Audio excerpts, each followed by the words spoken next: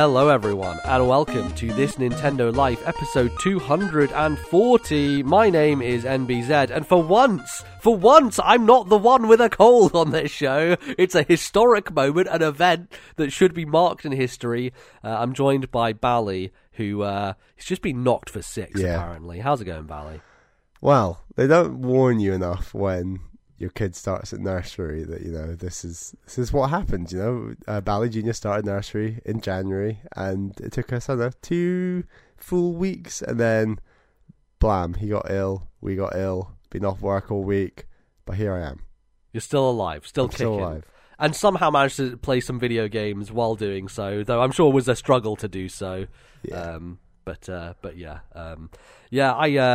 I think that's just something you just have to get used to now, right? It's like, kid goes out into the world, brings back diseases, and they all pass on to you. That's the thing as a parent, isn't it? Time ill off work is now just such hard work because you're looking after an ill child who is harder to look after because they're ill, and it's harder to look after them because you're ill. Right, so you're mounting those two things on top of each other. And then, the idea of him coming home from nursery and then being able to work on top of that is just like, it's hard. So because the second they're ill, they're not allowed to be at nursery because they're going to infect other kids. So, exactly. Continue to perpetuate it. It's a nightmare. Oh, and of course you have to pay for the nursery anyway. Great. Yes. You don't get any discounts, so that's all fun. It's all good stuff. Hey, you're here, ready to talk about some video games. Although the extent to which that will happen, we'll see. Given I'll say there a is few a game. things. I always talk in quite limited sentences. So sure, it's all good. We're going to talk about some video games today. One in particular that is a biggie. But Ballard, do you want to let the fine folks at home know what today's show is going to look like? For the first segment, we're going to talk about the games that we have been playing, and the second segment, we're going to do some emails. Absolutely. We also should shout out that we have a survey ongoing, which, just tell us your thoughts about the show, lots of different things. That will be linked in the description for both the YouTube and for the podcast version. But you can also find it, I believe it's pinned to our Twitter at the moment, maybe it's not. Yes, pinned to Twitter, and I might at everyone on Discord again. Sure, yes. It'll be open for another couple of weeks just after the next show. Yeah, exactly. So if you have not done that yet, it's basically just a nice little helpful thing to let us know what you think, but also what direction we should be taking the show in for different things that we're doing, that sort of stuff. I think it's just a helpful little exercise. It won't take many minutes of your time, so appreciate anyone going and doing that. But Bally, it's happened. Finally, our long nightmare is over. You know, Nintendo, they don't make many games in this franchise, but finally they've come back with another one. Churn them out. They certainly do. I imagine you are quite annoyed by the fact that the love that this has been given, considering that Advance Wars, a remake, is still not out. That's been delayed for ages and ages, which seems like it might actually be coming soon, given some little rumours things in the pipeline. So maybe you'll have your time to shine with some tactics. But today is my time to shine with some tactics, all right?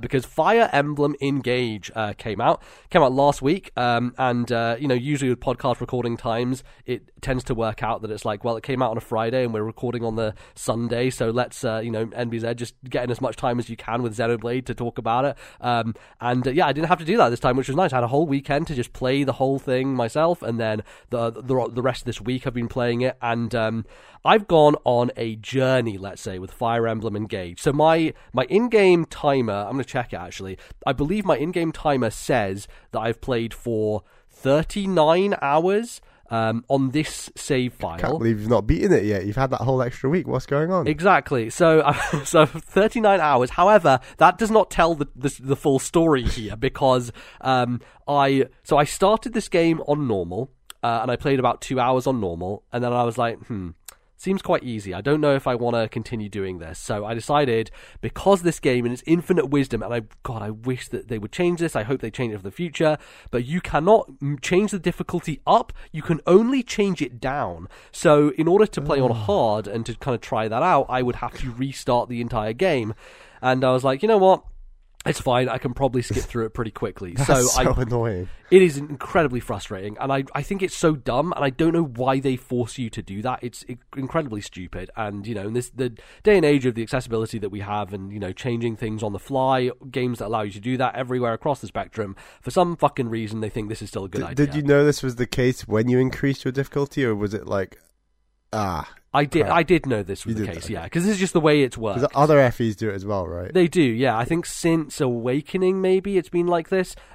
The only difference here is I don't think you can change from classic to casual or vice versa either. So I'm on classic and there's no way for me to change to casual at all. Like it can't be done basically. So you have to really be committed if you're going to be doing this. But then I was like, all right, I'll just replay through the first 3 chapters, and I actually skipping all the cutscenes. Like I know people have been talking about this game in terms of the story is very light and it's pretty terrible, and we'll get into that. But it took me 25 minutes to do it the second time. So 2 hours to 25 minutes. Like, I did turn off all battle animations and stuff like that, but like just doing the fights, it wasn't very long. So it shows that there is actually quite a lot of like narrative and story and cutscene stuff up front in this game anyway.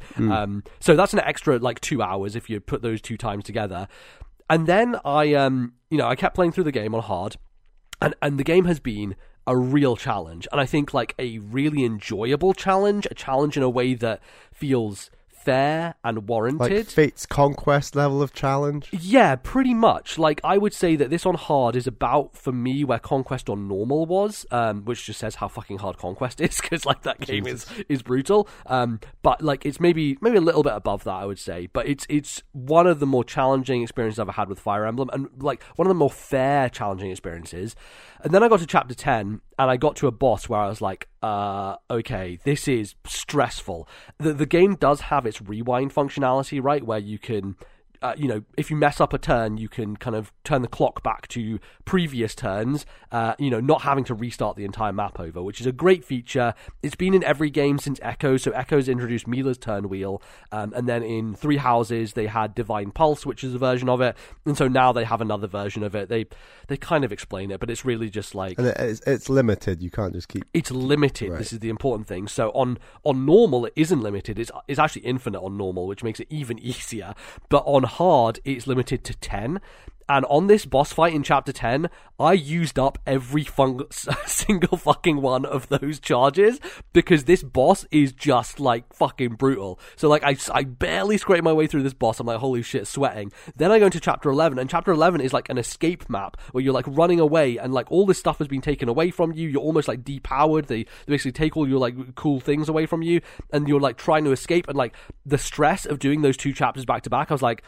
oh boy, I don't know if I can do this, I was like, I was shook, and so I decided, I will keep a save file, I'll keep a backup save file on hard, but I will just drop my difficulty back down to normal. So that's what I did, I dropped it back down to normal, and then what happened was, I played through 3 more chapters on normal, and, there was the moment on, like, Sunday, I think, when I was on the phone with my parents and with my sister, and, we just had a family call, basically. And I'm usually, like, it's usually my mum and my sister just talking about some inane bullshit, and I'm, like, kind of half paying attention, but also, when it's my time to chime in the conversation, I will. But usually I'm either playing Overwatch or I'm playing something at the same time, just because my mind, I'm sick about this, is a problem with me. But, like, I just have to feel like I'm doing something while I'm on this phone conversation. So I'm playing this chapter in Fire Emblem, and, like, I'm talking and paying attention to the conversation, and I'm just like breezing through this map. Like, I don't have to think about it. Like, I'm barely engaging with the main mechanic, the quote-unquote engage mechanic of the game. And, like, I get to the end of that map and I'm like, that was not satisfying at all. That was not, it just felt like a nothing burger. I was like, what is the point? What is the point of me playing through this game on normal where it's just not going to satisfy my desire? And at this point, my normal file was now 6 hours beyond where my previous hard file was. So you know what I did? I decided, let's go back to hard again. God. So I went back to my hard file after chapter 11, and I replayed those 3 maps again on hard. So I probably have about 8 hours unaccounted for in terms of the save file. So yes, though my save file says 39 hours, it's probably closer to like 46, 47 total. So I'm closing on 50 hours here. And by the end of this weekend, I'll definitely be over 50 hours into this game. Are you going to keep limping along with both files till the end of the game then? Like, how are you going to do it? So now I have committed that I am just... Well, here's the nice thing, right? This hard file, I can now overwrite my previous normal one, right? And I can drop down to normal if I wanted to, but keep where I was on hard. So like there's kind of a leapfrogging situation here where I can always keep a backup save file. System, honestly. It is stupid. But here's the thing. I think this game fucking rules from a combat standpoint. And like now that I'm over the hump, because one of the problems that I had was like I wasn't quite keeping up level wise, and like the characters I was using a lot of the kind of starting characters. What I tend to do that with Fire Emblem games is they give you lots of characters in like the classic GBA games, like Fire Emblem 6 especially, throws like, here's Wendy. Like, who the fuck is Wendy? She's just like an armored knight at level 1 who's pink and like is completely useless, and like you never have any reason to use her. And by the time she shows up, all your characters are like level 11, so it's like, what the fuck am I supposed to do with Wendy? And like this game has a lot of Wendys, except all the Wendys are good. All the Wendys are like, you know, level 12 paladins and shit, right? Like they're actually throwing tons of good units at you.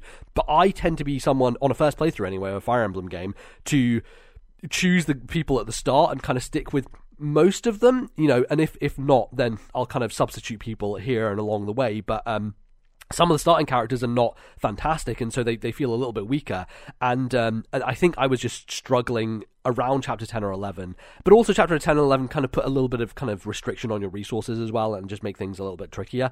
But now that I have managed to kind of get past that hump, like I'm feeling more in line with it. I'm leveling up a bit better, and now I feel in a great kind of place. Yesterday I did Chapter 17, which the Discord was warning me was going to be like a brutal chapter, and it's a fucking brutal chapter. It has 6 bosses on the map.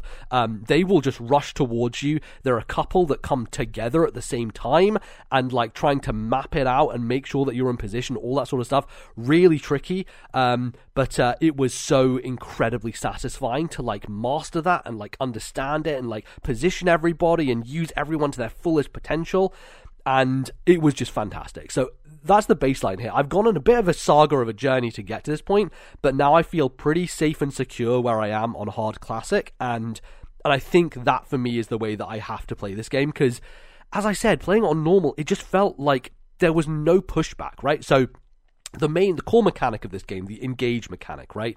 The whole idea is that, so you can get slightly into the story, but basically there are these rings, right? These emblem rings, these bond rings, and engagement rings. Yeah, that's the pun, isn't it? Right? Fire Emblem Engage, and the main thing is their rings. So, but you're not getting married to Ike or whatever. He's just like your buddy, and all these rings have the souls, like the ghostly souls of past Fire Emblem characters from the series, right? So you get a ring that has a Lyn in it, and Lyn has a bunch of powers that you can use, and so you give that to a character, and they get benefits, all the benefits that she has, essentially. And, you know, all these different characters bring with them a set of different abilities, and when I was playing on normal, it felt like I just didn't need to use them. You know, maybe I would use them on bosses, but I wouldn't use them during the level. And when you look at the way that these levels are laid out, they have recharge spots. So the way that the mechanic works is that you can basically have it equipped to somebody, and you get like some kind of slight passive bonuses for having it equipped. But if you press the engage button, then for 3 turns, you will have a Super Saiyan, basically fully powered up character. And that character can do a bunch of things. So Lyn, for example, who's probably my favourite one in the game, so I gave Lyn to Etier. Etier is my archer. She's my god tier archer. I always have an archer who I lean on for the whole game, who becomes my favourite unit. Etier is that unit in this game. She's fucking fantastic. Give her a longbow, she will murder everybody. All the flying units, they're just going down to her no matter what, right? And I gave her Lyn, and so she, already good, now becomes fucking god tier. Because what Lyn can do is Lyn can fire a shot, an astral shot, which goes across the entire fucking map. So I can shoot the boss from the beginning of the stage, essentially, with this powered up move that basically takes down a whole health bar. She can also create 4 illusory doubles of herself with 1 HP. So she creates these 4 kind of like bots that stand around and protect her, and the enemies are just baited to kill them instead of going after your characters, which is fantastic. So it's a good like diversionary tactic, as well as just generally powering up your character and giving extra abilities. There's so much stuff you get when you have an emblem or an engage thing attached to a character, which is why they limit it to 3 turns. And so like the reason that this is important is because on hard, you really do have to use that mechanic even at the start of maps, right? Because enemies will come at you and they'll be much harder to kill and be overwhelming you, and so you have to rebalance that by using this engage mechanic in your favor in order to kind of like get rid of one who's annoying. Or like, you know, Ike, for example, has a move called Great Aether where he kind of goes into a defensive stance for a turn and just kind of sits there like shielding, and then afterwards any enemies that have attacked him in a radius take massive damage because he then basically explodes and does a big attack, and it will burst out and kill, like, you can do like 7 people at once if they're all surrounding him. So you can kind of like send him into an area, bait everybody out, and then explode. And then you can pair that with like Lucina's ability, which I have on my main character, where they have a shield. So they can do a shield that gets the 4 characters who are adjacent to them. So you get into these really interesting combos where, you know, one person with Ike is sitting there in the center. Lucina's ability is shielding them, so they can take as much damage as possible, have all the enemies swarm on you, and then boom, Ike explodes next turn, and they're all gone. So there are some really interesting kind of combat synergies you can do that you just don't need to engage with on the regular difficulty, and I think that's why hard makes sense here, because it feels like you don't need to recharge or use those moves on kind of just regularly going through the game. So that's why, for me, it has stepped up so much more by playing this way and kind of like giving me that challenge. And it has been very, very satisfying to do. I think the game narratively is just a little bit strange, right? It's very basic. It's so basic to the point that watching the opening cutscene and then getting about 30 minutes into the game, I pretty much called the end game twist as soon as, like, I was like, oh, okay, that's what the twist is here. And I haven't got to that twist yet, but, like, everything they're doing is like, well, yeah, this is obviously the twist. Like, it's so, I think, unconcerned with being interesting or complex or having any sort of depth. Is it like a GBA narrative, though? Is it a bit honestly more simple, you know? Honestly, I think that's an insult to the GBA narratives, because the GBA narratives actually had some interesting character stuff going on and like were still well written, and as simple as it was, like, actually had good character motivations, and you could tell who these characters were. And I think one of the things that, like, Awakening did, you know, since Awakening, that every character kind of has this like crutch that they lean on of like their personality is that they like tea, right? Oh my god, you will hear a lot about fucking tea and muscles and training in this game, because that seems to be every fucking character trait that everyone has.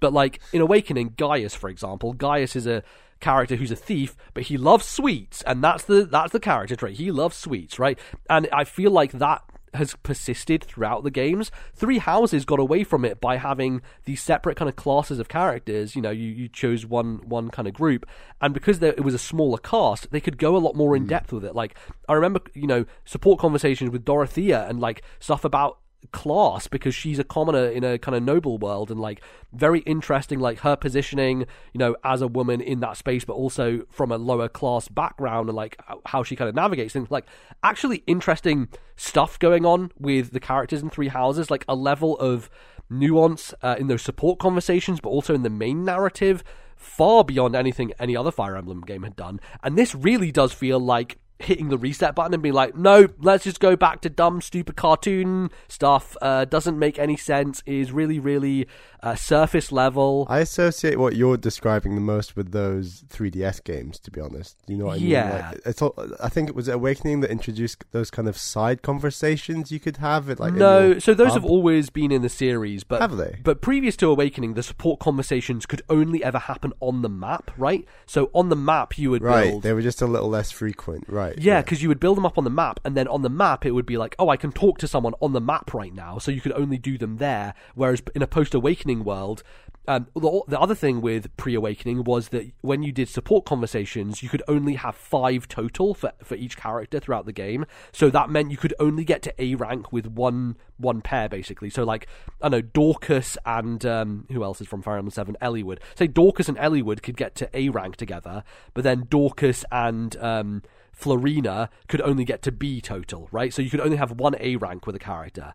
And Awakening changed things by not only limiting it so that you didn't have to, or taking away the limit that you had to do it on the map, you could do support conversations in the menu after maps, but also anyone could support conversation with anyone, all the way up to A, but then they also cut it off at an S rank, and the S rank was where people got married and then had kids, right? So that's what they did with Awakening.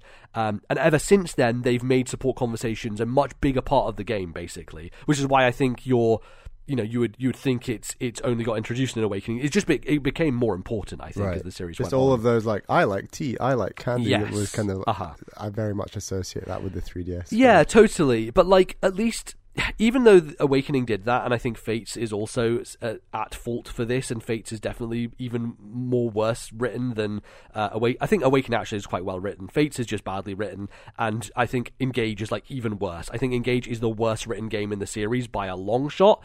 And how did that happen? I don't know, honestly. I have no idea how or why, but so apparently this game is much more just intelligence systems, and they didn't use Tecmo Koei, right?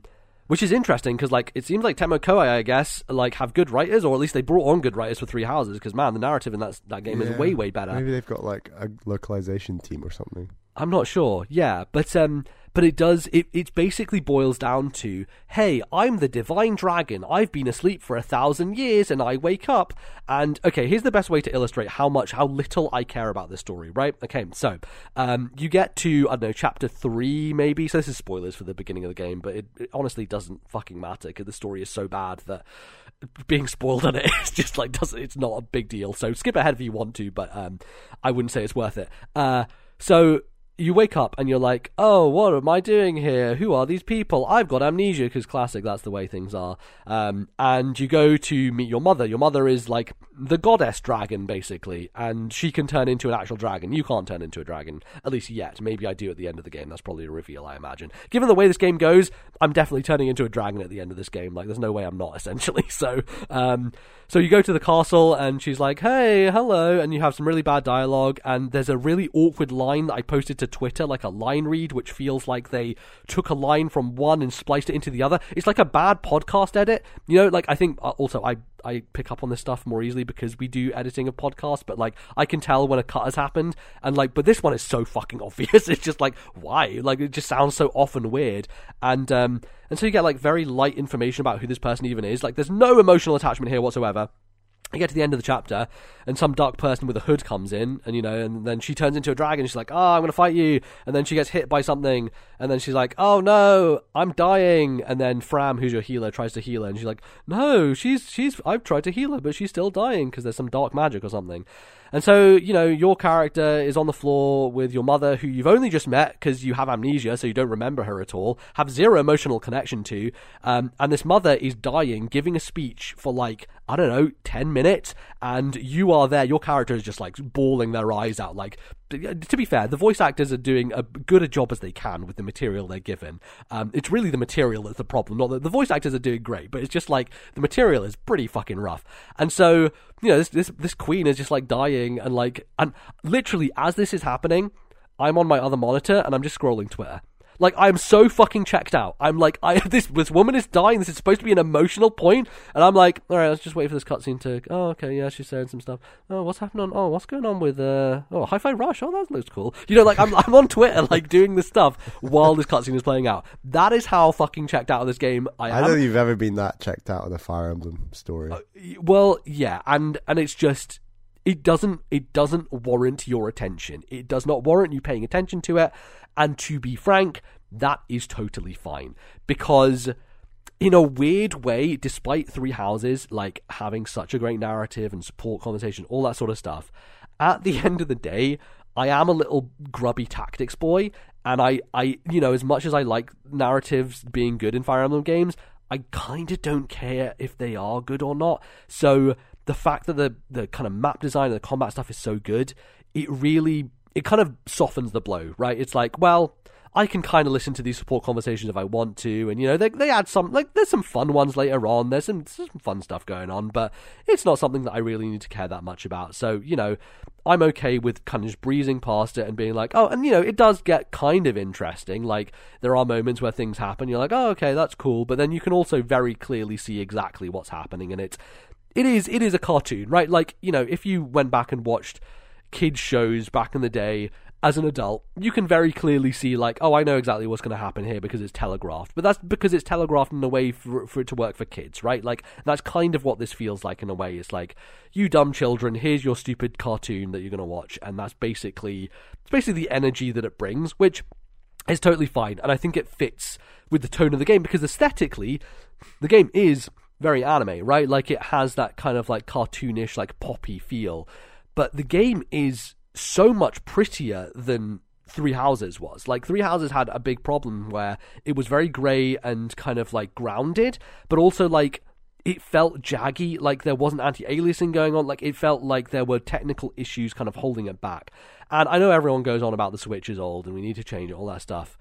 Honestly, playing this both on TV and handheld in bed, like, you wouldn't know it. Like, it looks fucking fantastic. And I think part of the reason is that they double down on the things that matter, which is the characters, right? And Xenoblade did a little bit of this as well, where Xenoblade, like, went full in on, like, the visual design of the characters and how good they look, which kind of distracts from, like, sometimes the environments are not as, like, high-textured or whatever. And you can see this very clearly in the support conversations, where the characters are, like, sharp as fucking hell. And then the backgrounds, I don't think are actually 3D environment. I'm pretty sure the backgrounds are just fucking PNG images, right? So, like, the thing is, it doesn't really matter, though, because the focus is on the characters. You're not really paying attention to the backgrounds, and they're kind of, like, lightly blurred in a way where you get that sense of place and where they are, but you don't need to worry about, rendering a full 3D environment for stuff like that. And same with the cutscenes, right? Like, I think it's a smart way that they've kind of gotten around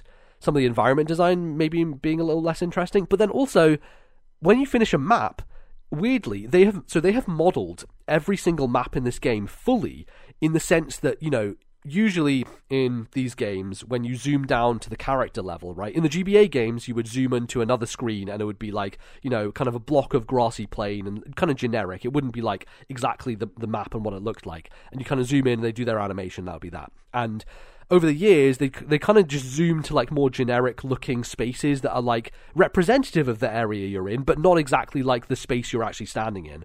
This is the first game where the space you are literally standing in is the space you can see on the map. So if you're standing next to a windmill, you will zoom in and you will see the full 3D windmill next to you, right? Like, they actually model the entire map, which is very cool from a battle perspective, zooming in for the animation, but then also, after every map, you can then start running around the world. And so every map you finish, you then start running around the full 3D environment of the space. And, like, it looks really good. It's just super well modeled, and it's a nice little thing you do at the end. It's kind of pointless because all you do is you can go around and you can talk to people, but everything everyone says is very generic, and there are a lot of repeated lines in there, and it's pointless to do so.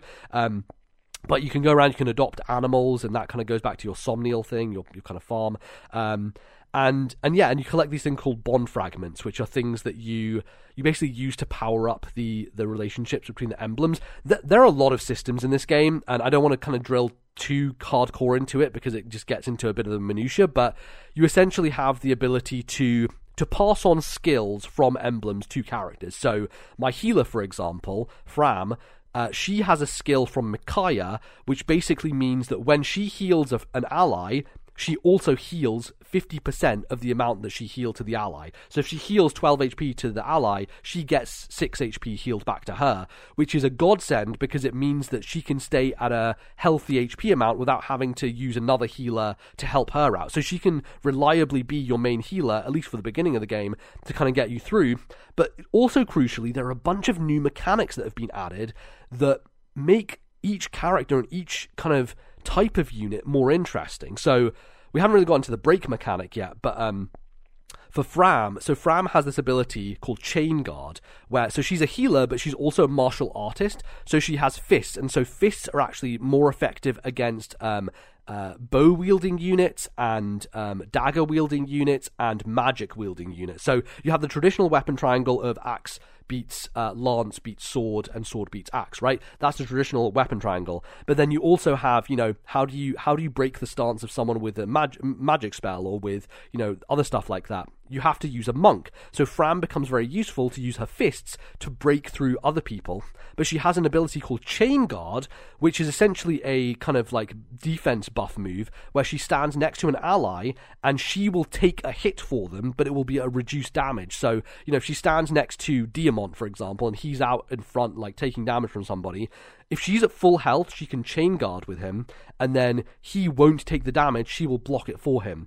But you can only chain guard when you're at full health, which is why this whole ability where she heals herself when she heals allies is so useful, because by doing that, you can always make sure she is at full health so that she can be a defensive blocker for other characters on the field. So really interesting stuff synergy-wise going on there, and this is like throughout the game, there's so much of this going on. There is this new ability called chain attacks, where certain units who are backup units, so, usually kind of ground-based units with axes or swords, they'll have this ability to jump in if they are adjacent spaces to another unit. So if Diamant is standing next to Alear, the main character, and she attacks somebody, he will jump in first to do like 5 extra damage, basically. So if you are positioning yourself correctly, you can have multiple of these backup units doing chain attacks at the same time as your character to give additional boosts on top of that. So it just adds so many layers to the tactic. So not only do you have this entire engage mechanic where you're calling on these powers of these rings that are super broken and doing really, really great things to kind of get you through these hard enemies, but then you also have these additional things, these extra kind of layers of the mechanics being put on there that I have found really, really helpful, and just adds an extra tactical layer that I think, like, map design wise, this game is very, very much like the GBA games, but I think it feels better than that because it has so many more options for tactical things that you can do, right?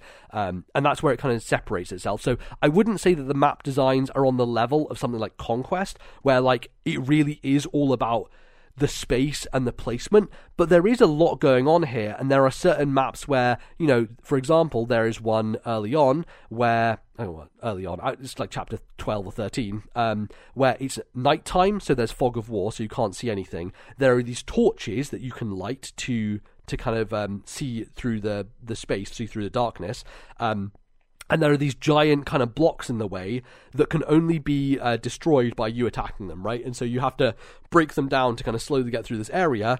This is also the map you get Ike, and so Ike has an ability called Demolish, where he can just like smash these things in one hit, and so you're kind of using that to get through this space. And there's also the added pressure of there's a village and there's a bandit going for the village, and you can't really see where the bandit is because he's in the darkness, but you want to try and get there quickly so that you block him off from taking the item that's in the village. And this is really core classic GBA design, where maps are spaces in which there are treasure chests that are hard to get to, and those are it's almost like the star coins in Mario, right? Like, I use this analogy a lot, but these chests or these villages are basically that for GBA Fire Emblem, where the main challenge is like, just finish the map and kill all the enemies and kill the boss. However, to step things up a little bit more, to ramp up the pressure a little bit more, can you get to that village before a bandit destroys it? Or can you get to that chest before a thief steals from it and then runs off the map and takes the item with them? Classic GBA design constantly happens in those maps. You're in a castle, a thief will pop up really high up on the map,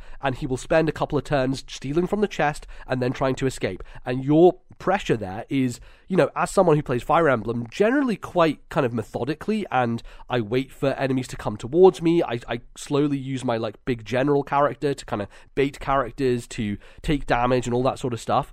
It encourages, it puts the pressure on for you to be a bit more aggressive, to be like, I need to figure out a way of sorting this shit out. So there's an early map where, there are 2 thieves that appear early on near where you are, but far enough away to where it's tricky, and also in spots where if you put someone out there, there are 3 other enemies who will swarm you and take you down. So like, I had to come up with a strategy of like, okay, I'm going to use Etier's far-reaching astral shot ability to take out one of them, and then another character can come in and finish it off, and then the other character on the other side, I'm going to put 2 characters there and 1 character up here to try and bait the different enemies towards them so that it doesn't just get 1 character targeted by all of them to be killed. Take out that thief with, 2 characters, using both their attacks to take them out, and like then dealing with the aftermath of like, okay, now everyone's coming towards you. And it is such a great tension that I really appreciate. And yeah, these maps really do feel like they come from that GBA school of design, where like the maps are interesting. They sometimes have those cool gimmicks of like, you know, fog of war and like demolishing stuff. There's also a map where you're on a beach and the water acts like the tides, right? So the water moves in and out, and if you're in the middle of the water when the tide is out, then your character can barely move, can only move a couple of spots. And there are patches of land that will not be touched by the water. So it's about waiting for the water to recede, then getting across quickly to the next patch, but also staying, you know, in mind of where enemies are respawning and stuff like that. And there's constant stuff like that where enemies will, you know, you'll start moving forward and then they'll pop up behind you. It does feel, and that's why I think I'm resonating so much with it, is it feels like that school of design taken to the next level, because you have so much more mechanical depth to work with and so much more to do in these spaces when you're kind of like contemplating, you know, your strategy. And I fucking love it. I think it really has scratched that part of my brain. Like I was telling you, I stayed up until 1 a.m. last night because I had started a map and my brain just wouldn't let me go to sleep until I had finished it, right? Like this is the type of game where I will sit down and it'll be like, oh shit, 2 hours went by and I didn't even notice, because my brain is so engaged in trying to work my way around every kind of tactical decision that it really has enraptured me. And that is the critical thing about playing this on hard, is like if I hadn't done that, I think I would be very different on this game, frankly. And because the normal mode, it feels like normal mode should just be called easy, and there should be a mode between normal and hard that is the actual normal mode, but they have decided to kind of have this big gap between them. And what it does is it means that it's a bit tenser for me than I usually am used to with Fire Emblem games, but it is pushing me in that way. And it actually is making me think, like, you know, I liked Awakening a lot, partially because it felt like a power move game where you would just pair people up, they would become power couples, and you would just fucking just punch holes through armies, and you would barely have to think. They would take no damage. You would train up Donald, my big pot boy Donald, you would train him up, he would become a god, and you would just send him out into the field. Doesn't matter what enemies they were, they would all come towards him and crash against him like a wave, essentially, right? And that was great fun. I enjoyed doing that. But for whatever reason, I just don't feel that way with Engage. Like, playing on normal, even though it kind of is that, it wasn't the same power ramp, and so it didn't feel as satisfying as doing that in Awakening. Whereas something like Conquest was like, okay, we're going to give you limited resources, and, you know, this game is going to be very tactically challenging, so you really have to engage your brain for this, and that's what this game is doing. And I think the bosses are the most interesting part, where I can get through most of the maps pretty easily on hard, just going through the regular enemies, but you get to bosses, and I got to chapter 10, and that is where this boss just fucking, he unloads, man. So he's the one that you get Lynn's emblem from, and he, you know, he has the abilities that you get when you use her. So he gets the illusory doubles. He gets the shot that can shoot you from halfway across the map. And so it's a question of, like, looking at his range. His range is fucking massive, and you're like, okay, I gotta place someone here so that he is baited to attack them specifically, so that they take not as much damage. You know, I don't want my flyer in there, because if I've got Chloe in there, then she's gonna get destroyed. So it's like about baiting that, and then having 3 characters fully buffed up with Engage. And the problem is that he also, you know, is a Myrmidon, so is able to do crits pretty frequently, but also, like, super fast, so does, like, double attacks, and is, like, doing 40 damage. Like, at this point, none of my characters have 40 health, so it's just a really hard thing to get my head around and just, like, figuring out. And as I said, I did 10 rewinds on that chapter. I think I spent 3 hours on that chapter.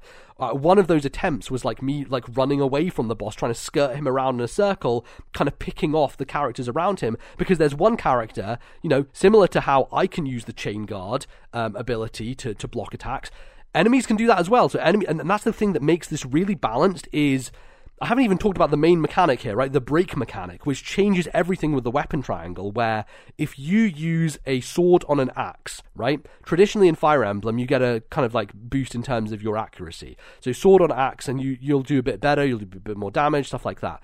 But here, if you use a sword on an axe, the enemy can't retaliate. You basically break their stance. So you hit them, and then they can't do any damage back to you on that same turn.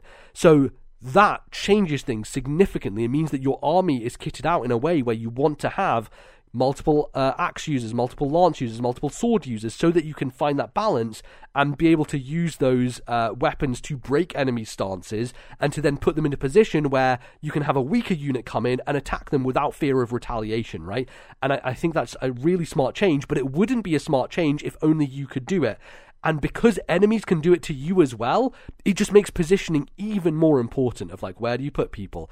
You're just really thinking these things through, right? And so enemies having all these abilities as well, bosses having multiple health bars, right? So in the past, one of the things I actually liked about the GBA games was you would get to a boss and they would be like sitting on a throne and they wouldn't move. They would have no movement. So they would just sit there. And so there would be times where you'd be like, I've got a longbow here. I'm going to slowly do 2 health damage to you every turn until I slowly kill you. You know, there was a way around that. But also you're a bit weaker generally because you didn't have all those massive abilities and stuff on the GBA. So they could build bosses with like equivalent HP bars that you would have to throw everybody at them in order to take them down. And that's one of my favorite things about Fire Emblem is like, if a boss requires me to use every single character on my team to kill them in one round, that is a nice boss for me, because it's like really struggling with all my resources to just about make it.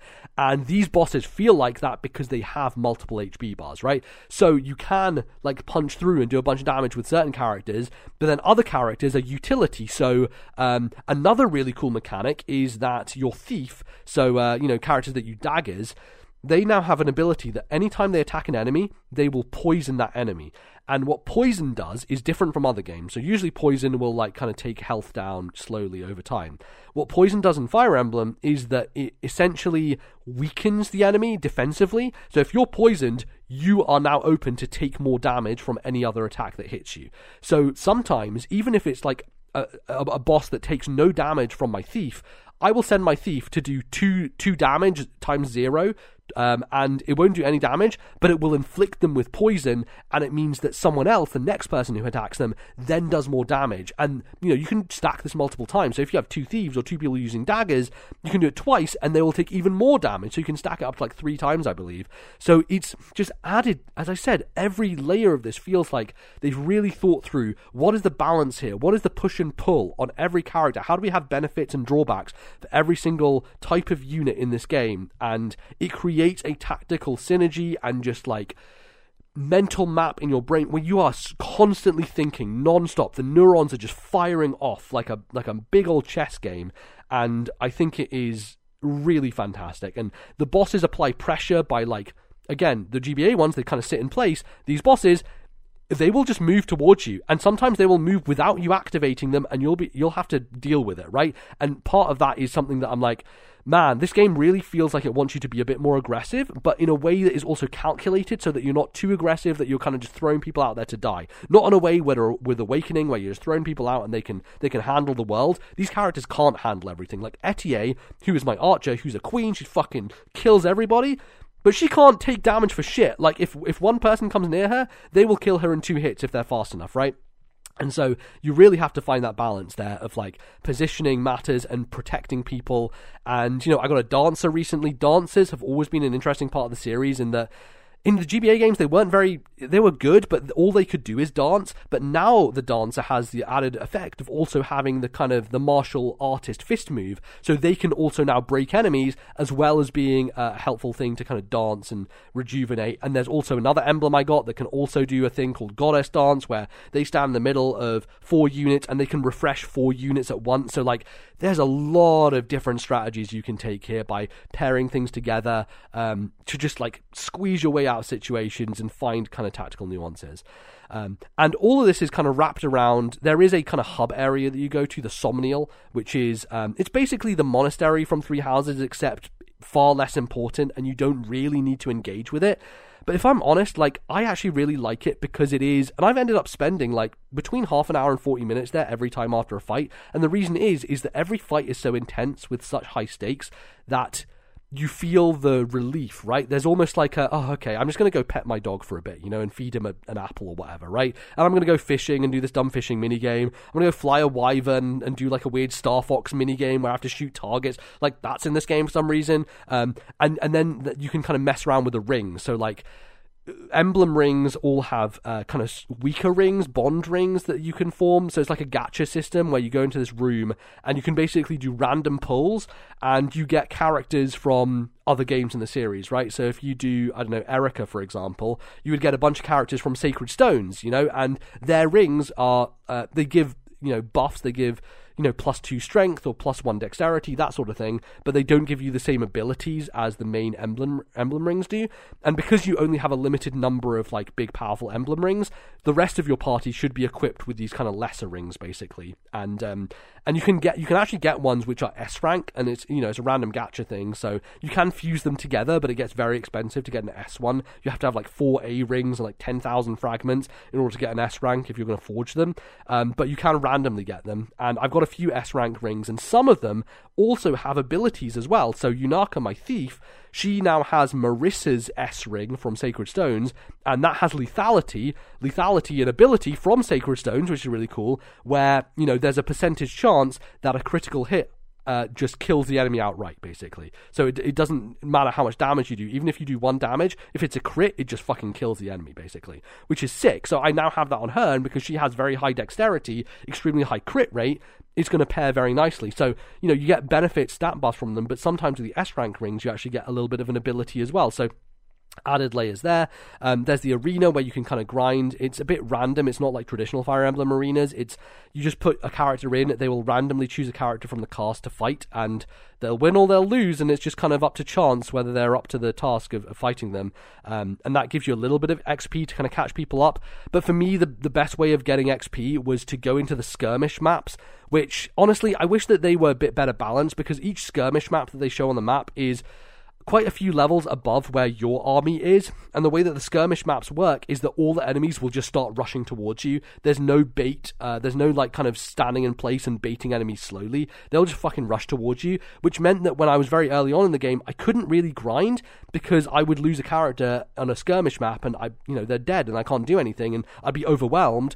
However, there is a mechanic where if you game over, if you die and you lose characters, you can just say, I want to retry the map, but keep all the XP I had. So you can go in, you can kill a few guys, and then end up your whole army gets, bowled over, and you can just go again, and go again, and go again, and slowly you can actually use that to level people up. So that was kind of a way of me getting everyone to an advanced class, so I could be in a place where I felt a bit more stable and secure, and and now I don't think I need to do that anymore, because I've also got a bunch of paralogs. Paralogs return. The paralogs are basically side chapters, but they're chapters that tie into each character from these different games. So Lucina, for example, when you go to her paralog, it is set in Arena Ferox. Arena Ferox being, I think, Chapter 5 from Awakening. And it's a big arena. You'll recognize it very clearly if you played Awakening. But her map is just based in that map from that game. So it's a cool way of bringing back maps from previous games. I just did Linz recently. Linz actually takes place on the Sake Plains. And it's one of the maps that's actually one of my least favorite GBA maps. It's like the one with a river and a bunch of bridges and small islands. Like, quite iconic map, but one that I didn't like that much in GBA, so I was like, oh, okay, could have done a nicer one for this, but like, I'm excited to see what's the Sacred Stones map that they bring back, or what's the map from Three Houses, or Fates, right? Like, there are maps that I recognize from across the series that I know, because I've played these games so many times, that I think is a really nice touch there, and each of those paralogs all have, like, interesting things going on where, I just did one with Ike where I was like, oh, I'm fine. I'm like kind of like in this little cubby hole here, safe, and like slowly baiting enemies out and killing them. And then Ike comes through, and Ike just fucking destroys this barrier, which is like 10 blocks deep. And suddenly, like, everyone is on top of me all at once. I'm like, oh shit, I need to kill the boss and just get done with this, right? So there's a lot of variety there, lots of stuff to get through. I did Chapter 18 last night, which is a classic boat map. If you played Fire Emblem, you'll know that there's lots of boat maps in the series when you're on a boat on the sea, and, there's flyers coming from off the ocean, and, you're kind of in a central boat, and there are kind of other boats around you. A classic kind of traditional map that they always have. And and I think there are 26 chapters. So I still have 8 main chapters, as well as probably like 8 paralogs to go. So despite being, 46, 47 hours into this game, there's a lot more to dig into. So I don't know. There's so much to talk about with this game. I've been talking like non-stop about it, but I think that's the hard thing, right? Like, the narrative is nothing, but there is so much rich depth that goes on here from a mechanical level. And even just hanging out in the Somniel, I think, is just a nice time. There's, you can go and have, meals with people that increase their stats. In fact, my main character had such bad strength growth that every time before a match, I go into the training ground and I do push-ups, which is a stupid dumb mini game. It's basically just a timing rhythm mini game where you just press A a bunch, like 25 times in a row, and then you get a strength buff from it. But I feel like, for me, it's actually necessary for me to do that because my character's not strong enough to handle enemies, with the current strength that they have. So that's the thing. It feels like, and part of the reason why I did switch off normal as well, is it feels like there's no reason or no point in engaging in any of those mechanics if you do play on normal, because you're so strong and enemies are so weak that it just doesn't make sense. So yeah, despite the ups and downs and the kind of like back and forth that I've had of like replaying stuff again and again, I would recommend, if you've played Fire Emblem games before and if you want to engage with the central mechanic of this game, the engage mechanic, I would recommend playing this on hard. At least start on hard, and then if it is just too brutal, then you can drop down to normal if you want to. Yeah, it's one of my favourite ones from a pure mechanic standpoint that I've played, probably since Conquest, honestly. And honestly, that kind of raises it above Three Houses for me. Much as I love Three Houses narratively, I think this, for me, is what I want from Fire Emblem, and it just feels like a nostalgia pull in so many ways, bringing back these characters, as little as they do with them, because you can have bond conversations with those Emblem characters as well, and those conversations are literally 2 sentences, where your character will be like, wow, you sure are strong, and the Emblem will be like, I train a lot. That will be fucking it. That will be the conversation you have for their C rank, and it's like, what the fuck are you doing with this game? It's so bizarre, but anyway, I think that in the areas that this game has invested in, it has absolutely soared. So, yeah, strong recommendation, I would say. But also, look, if you're someone who came to the series with Three Houses and you love it because of its rich characters and its world building and its storytelling, and you were like, okay on the tactics, but you didn't really care that much about the tactics, don't fucking play this game. Just don't bother. There's literally no point. You will get nothing out of it. This is one for the tactics goblins, and that's me. I'm a tactics goblin. Do you think for the next game they'll try and be a bit more blend the two, perhaps a bit more story rich, but keep the tactics? I honestly hope that is the case. I did tweet like I would be cool with them going back and forth. Like, one entry is a more narrative based one that's a bit easier on the tactics and doesn't invest as much in that, and one of them is like a GBA style game where it's just pure map design. And I would like them to get... I just don't know that they can do both at once. I don't know. Like, do they have to take the kind of map design team from Intelligent System and blend them with the narrative team from Tecmo Koei?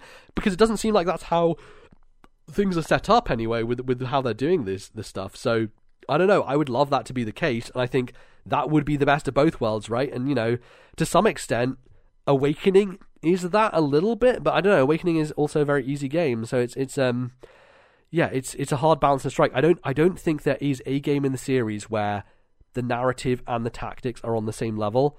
I would say Sacred Stones is probably up there. Like, I think Sacred Stones has one of the best narratives in the entire series, characters and all that stuff. As simple as it is, I think it's really well told and effective. But yeah, I don't know. There's not that many of those out there. I'm also skeptical how many reviewers who are reviewing Engage have even played the GBA ones at this point. Oh, totally. It's been such a long time that I think people's reference for what was their first Fire Emblem is constantly changing.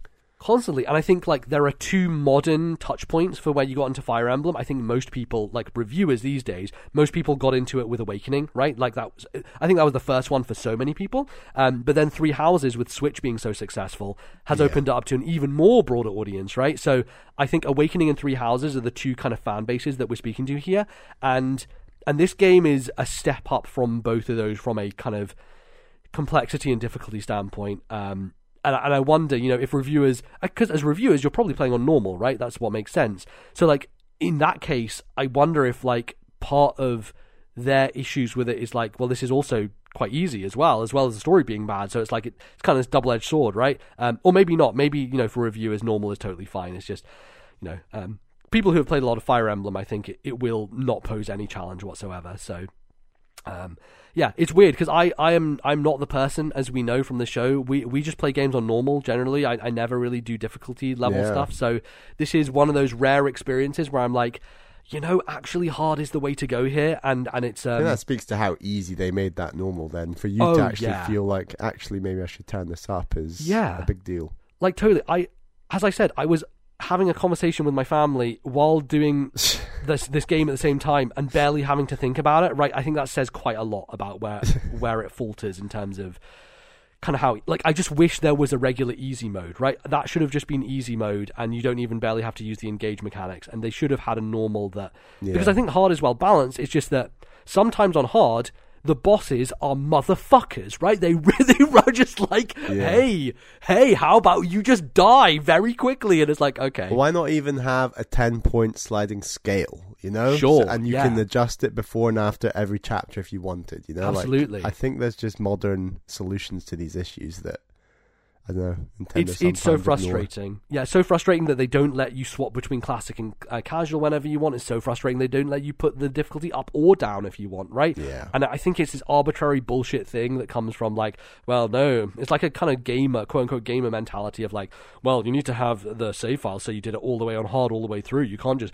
get to the end level and say, because then your save file will say hard, but then you can just change it whenever you want. It's like the people who think Dark Souls shouldn't have easy modes, right? It's like, fuck that. That's stupid. Like, just let people enjoy the game in different ways. So, yeah, I wish it was better. But anyway, as you can tell, I've played a lot of this game, and I will continue to play a lot of it, and I imagine I will be finished by the next time that we chat, but we'll see. I've got a lot of other stuff to play. Really early in the year, like random January slot. This feels a bit weird. I don't know.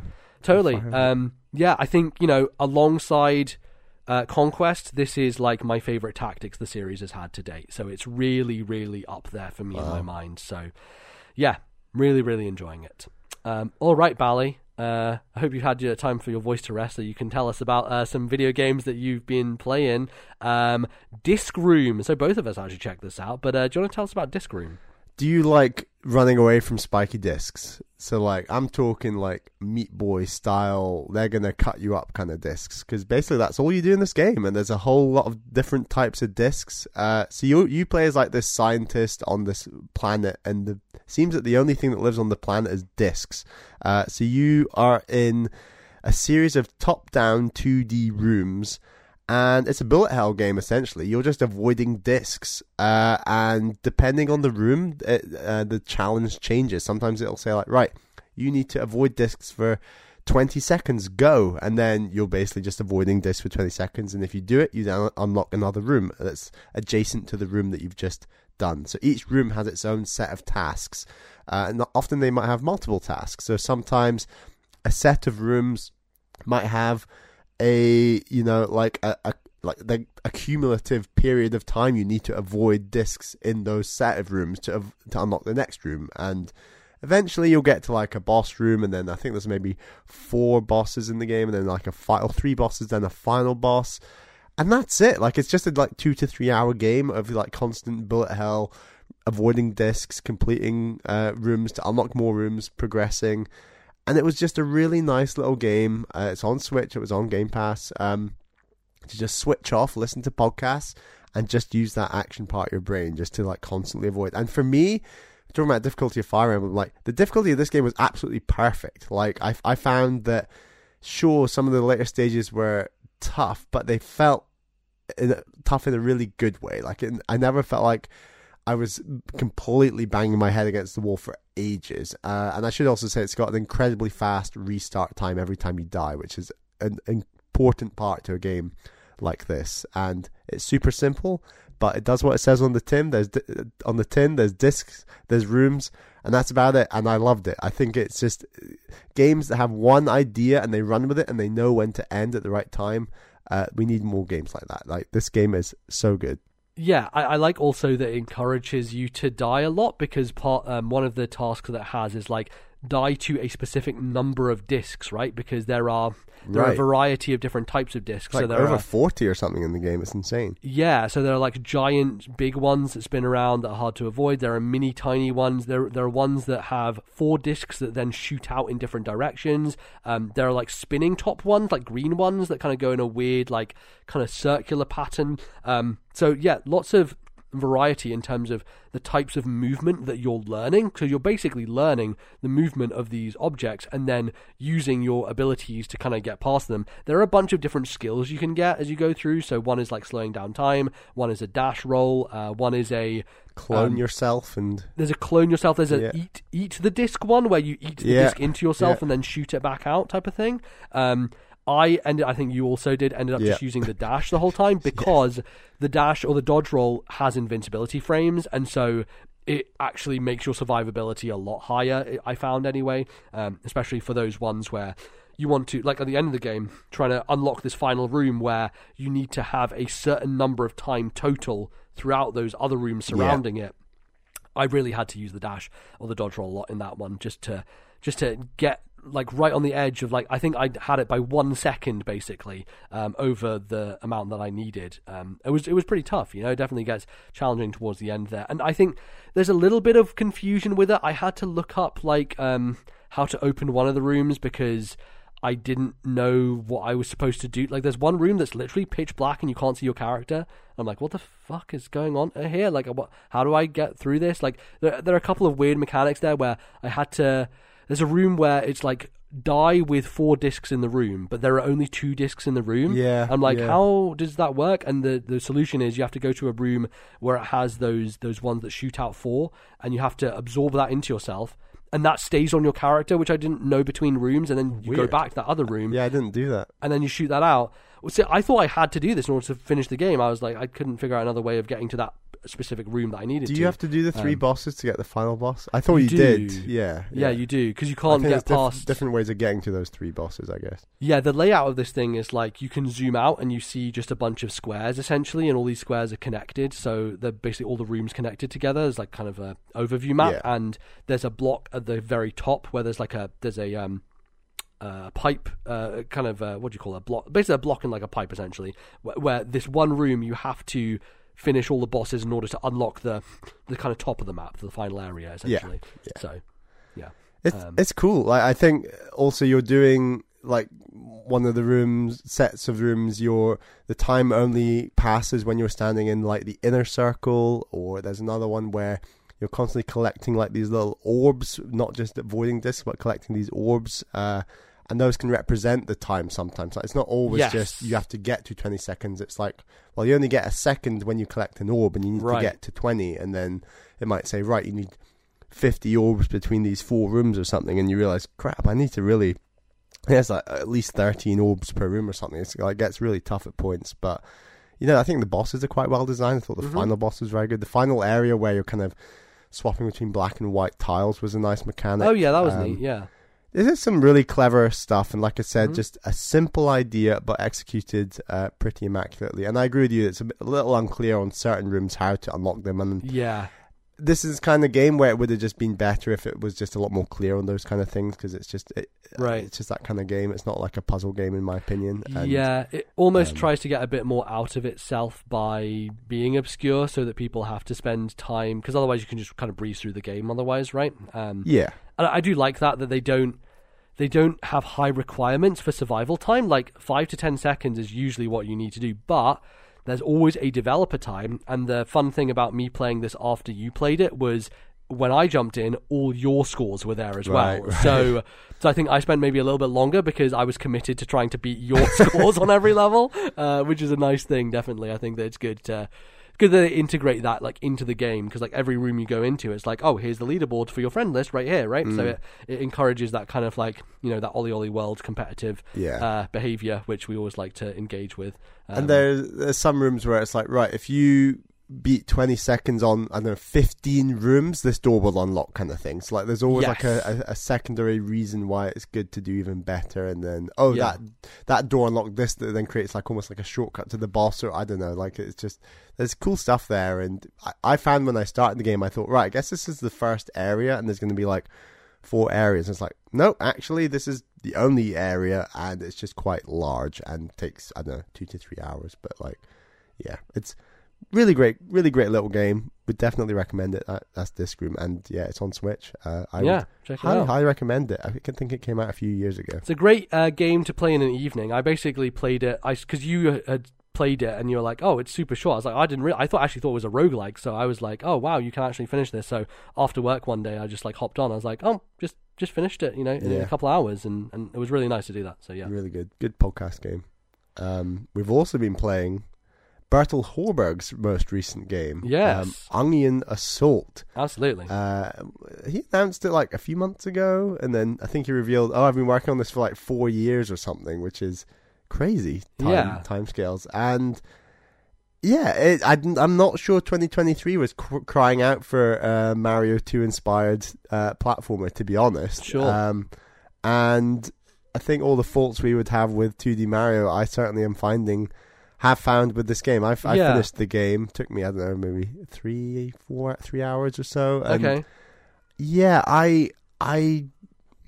it makes me, we've talked about it a million times before in the show, but like live systems, checkpointing, this game is just very traditional in those two themes, and it's a real shame that I think holds the game back. And ultimately I think that live systems and checkpointing can't exist in and of themselves. Like, they do relate to how difficult the levels are or not. So I'm not saying that the game would suddenly be better if it just had infinite lives.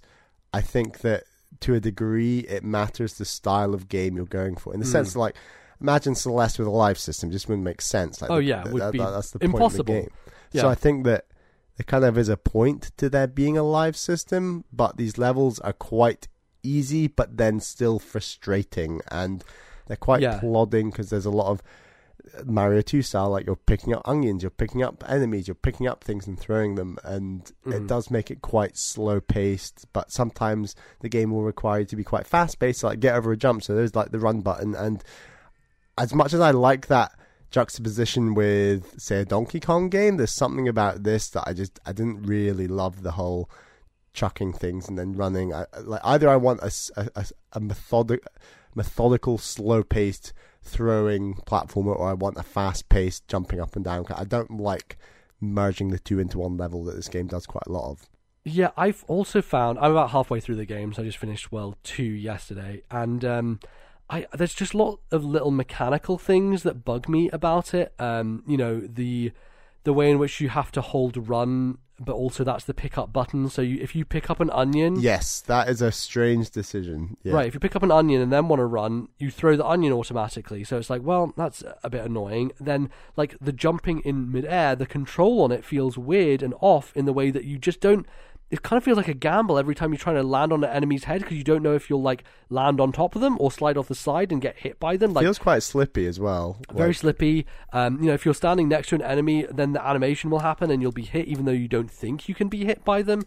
Throwing the onion sometimes, if you're right next to an enemy, you'll just throw it over their head. Like there are small little design things here that feel like they needed a bit more time to think through, and there's also not much incentive to go and collect stuff either, right? There's a bunch of coins in these levels. I think the biggest drawback is because the checkpointing is so bad, because you like have such long stretches of time where, if I fall down a hole, I'm just going back to the start of the fucking level again, right? And because of that, you get into this mindset, at least I have, where I'm like, oh fuck, I don't care about the coins. I'm just going to try and get back to where I was, because that's the kind of momentum you want. It's like, oh, I just want to get back to where I was, and then you get there, and then you mess up the jump again. You're like, oh, I'll just get back to where I was again. So it's this perpetual cycle where a first time through a level, I anyway was like, oh, let's collect the coins, let's do this stuff, and you're going quite slow, and then because you're taking quite a long time to get through it, by the time you fall in a pit and die, you're like, oh, that took me so long to get there. So you're like, well, there's no point in me going for these coins again, because it'll just take me just as long, and then what if I die again, right? And it's like trying to get to that next checkpoint, and then once you do, there's still limited lives, so you could mess up again and then have to restart the whole level from the beginning. And it's like, man, like, there is some smart stuff in here with, some of the riding enemies across gaps and, like, some fun, like, picking up block stuff. And, like, I like the general idea of going back to a Mario 2 thing, but I just wish that some of that old school design was just left behind, because it doesn't serve anybody. It doesn't serve... I think the only thing it serves is inflating the runtime of this game, which is just inevitably going to be quite short anyway. And I would much rather a more seamless, smooth experience. Like, I don't remember Gum and Clive having any of these issues, right? I think that game, those two games had... I have a feeling Gum and Clive didn't have lives. I don't remember, and it just had, like, quite quick checkpointing. in any case, the levels were definitely bite-sized in nature in a way that you never had to worry about that stuff, right? Whereas here, it's a constant worry, and there's a constant worry of like, oh my god, the fucking icicle level at the end where the icicles drop. Ice returns later in another world. I was gutted. Yeah, there's ice physics. But I was also like watching Nintendo World Report's review, and they were talking about how like the difficulty is all over the place, where like levels in World 1 and 2 are harder than some of the endgame levels, and like there's just an imbalance there. It's like they were kind of randomly, haphazardly put in without thought of like how they would ramp up in difficulty, that sort of thing. And look, I like this guy's games a lot, you know, and we've played all of them. I'll continue to play them all, because one of the things that he does excellently is, like, visually, this game runs at 60 on Switch, looks really nice, like, very crisp and clean, like, super, super nice visual style and aesthetic. You know, all of these games have that going for them, which I think is a great, great thing. And there's a smoothness to that presentation that I think is super, super great. And you don't see it oftentimes with kind of 2.5D style indie games, right? Which I really appreciate. But I just don't think it's quite there, right? Like, it has some fun things going on, but it doesn't quite nail it when it comes to some of the fundamentals, and honestly just becomes more frustrating than enjoyable a lot of the time playing through it. So, yeah, I don't know how you felt about like the bosses and stuff like that. I thought they were cool. Like, I like the bosses. I mean, the biggest drawback with the bosses probably is like the life system. Like, if you die on the boss and then you game over, you'd have to start the whole level again. Like, especially on maybe like the final boss. I had to come back to that final boss. I don't think I had to come back to him once, but it's still like, right, I'm going back through the whole level just to like, fight this boss again. Like, this is a bit brutal. It's like, this is kind of not what I expect for 2023. Like, I'm just kind of beyond that mindset. But I do like the bosses. But if you like bosses, you should really try out his other game, Extermination Force, which is just bosses. It feels like a light-hearted Cuphead almost in some ways, where it's just boss. It's just every level is just a boss fight, and some really innovative, well-designed bosses in there. And I feel like that game doesn't have a live system. I could be wrong, but it's just Extermination Force is by far the best game he's done since Gun Absolutely, Clive. And I think he's better at the run and gun than the pure 2D platforming. So that's what I'd hope he'd return to in the future. Although I know he is working on like a 3D fighter or something. It's like a Punch-Out meets Souls style thing, which is really cool as an idea. So we'll see what that turns into or how that turns out. But this game is so 2D Mario, it's ridiculous. Like, the design of the enemies is so Goomba-like, and the end of the worlds are all Bowser Castle themed, and you know, I get it, but I don't know, there's this part of me that's just like, yeah, this is a nice homage too, but I think we're beyond homages to Mario. You have to be doing something a bit different, and honestly, I don't think there's much like innovative going on here. Like, it just feels like, this is Mario 2, right? There's not a lot of additional stuff on top. I think the only unique thing is like being able to pick up heavy things like bosses. Like, you could pick up big bosses and throw them, and the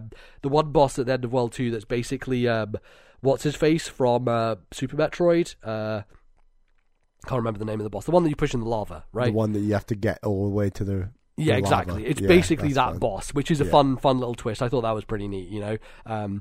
But aside from that, it is really much like, okay, pick up this thing and then throw it at the enemy, and you can also jump on the enemies and pick them up, right? It's kind of the fundamental part of it, and it would have been nice to have a little bit more innovation there, but also, just a bit tighter, more modern design is what would be nice. But anyway, you know, I still think it's a decent thing to check out and worth having a look at if you're interested. Are you going to finish it? I think I probably will. It's quite short, so it is short. There's only 16 levels in the whole game.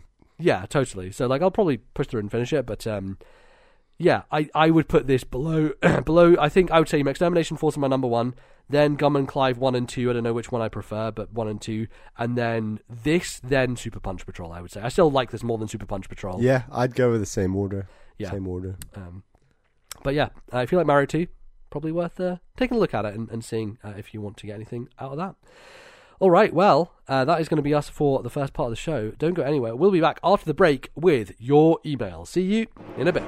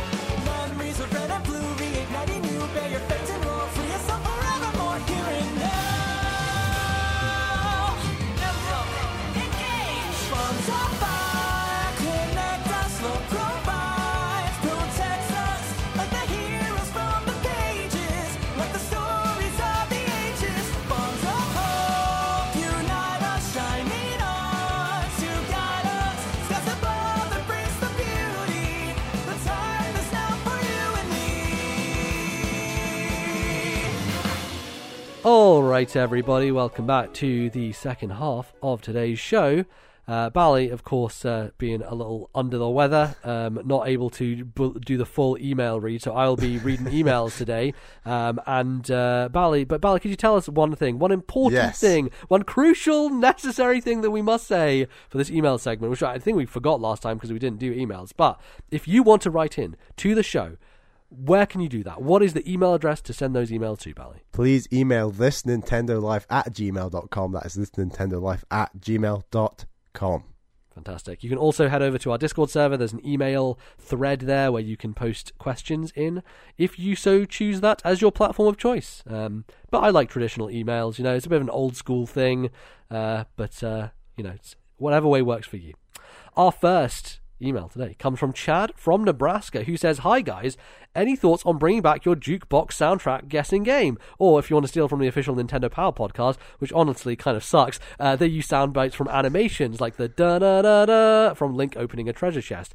Completely changing the subject, I know you guys aren't huge Hollow Knight fans, but after seeing the reviews of Sports Story and hearing about the development nightmare, it makes me pretty nervous for Silksong. Any thoughts? Thanks, as always, for the great podcast, Chad from Nebraska." Thanks, Chad. Appreciate that. The Nintendo Power podcast is one of those things that is like, it's basically state propaganda, and I am just so morbidly fascinated by Nintendo state propaganda that I always listen to that podcast. It is terrible. Like, it is like... because they have to like dance around everything, and like now that Kit and Krista are out of Nintendo, they actually have talked about the Nintendo Power podcast before and how they were disappointed with how kind of like toothless it is and has to be because of all the rules and regulations that Nintendo has about like, you know, when they say stuff that we always call out all the time of like the Splatoon 3 game, like they have to say that every single time. And I mean, that was one of my biggest criticisms of Nintendo Minute, was it felt at times quite toothless, and it had to be. Right, and it had to be. Kind of... And Kit and Krista talk about how like they had to do that basically. Like they knew how stupid it was, but like there's weird legal stuff that they have to do. And I will still back Kit and Krista and say I still think their podcast is progressively getting more and more reveal-y about like I swear if you listen to the first episode compared to now, they are like shooting from the hip massively now, and it's very fun to listen to. Definitely. I think their Patreon also like answers some even darker, deeper questions. So if you want to check that. God, Nintendo must be furious. Some parts of Nintendo must be furious with them. I should say. But they're good friends with Reggie, so I don't think he ever was. But he was also a kind of shoot from the hip kind of guy. You see, I think they come from similar energies and totally held back by Japan. Yeah, I guess so. It is weird, isn't it? Because you have that contrast in cultures when it comes down to it, and the kind of like misunderstandings that happen often through translation and stuff. But in any case, that podcast does do they do like a bunch of different games of like, we're going to do this quiz where we try and guess the game from 30 years ago, 20 years ago, and 10 years ago, and the clues they give are basically like, well, if you don't get this, you're a fucking moron type of thing. Like it's very much like. It's very light, you know, and it's very obviously that's what it has to be. It's propaganda, it's promo, it's all that sort of stuff, and you know, it's an interesting listen if you ever want to listen to it. But speaking about the jukebox, you know, that's something that we'll bring back. Of course, definitely, even though we're doing our 2-segment show going forward, you know, jukebox is always there as a segment to come back to. Always a fun thing to do. So yes, it will be returning probably sometime soon, I imagine. So look out for it when it does. Always look forward to doing that. It'll be a fun time. However, Bally, let's get into the meat of the question. We actually think we kind of had discussed this a little bit ourselves of like, well, one highly anticipated sequel to a Switch beloved classic has kind of shit the bed and really, really not nailed it. Do you think it is possible for the same to happen to Hollow Knight when it comes down to Silksong? What do we feel? Totally possible, but definitely not to the same extent as Sports Story. I think that is a hard level to get to, I think, personally. I think an underwhelming Silksong is potentially like a lack of areas or a lack of variety or a lack of, there's something about the innovation and discovery and all these things with Hollow Knight that I think, in a similar way to like Breath of the Wild and Tears of the Kingdom, like it's very hard to replicate that magic. And I think that's the issue Silksong might have, is like, how do you replicate magic? And I guess that is arguably replicating magic's like the difference between golf and Sports Story to an extent. But like, I think that Team Cherry seem like, A, they're a very small team, but B, they seem to have made such a seamless, slick game for such a small team. Yes. Like, arguably far beyond any other small teams I can think of in terms of like game feel. So it gives me a lot of hope.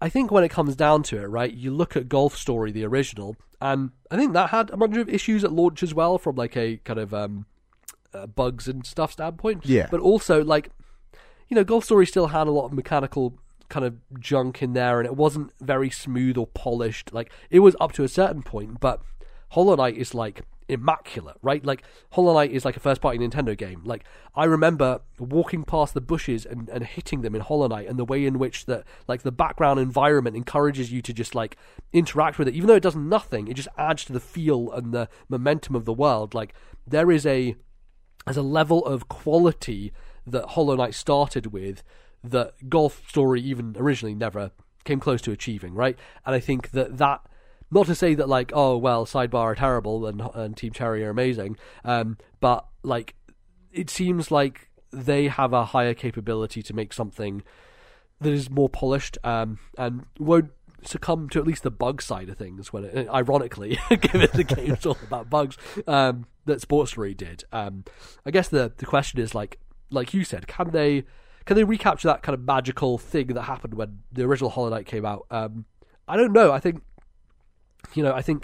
a disappointing Silksong is almost like just another Hollow Knight game, one that kind of does similar stuff but doesn't really push the boundaries.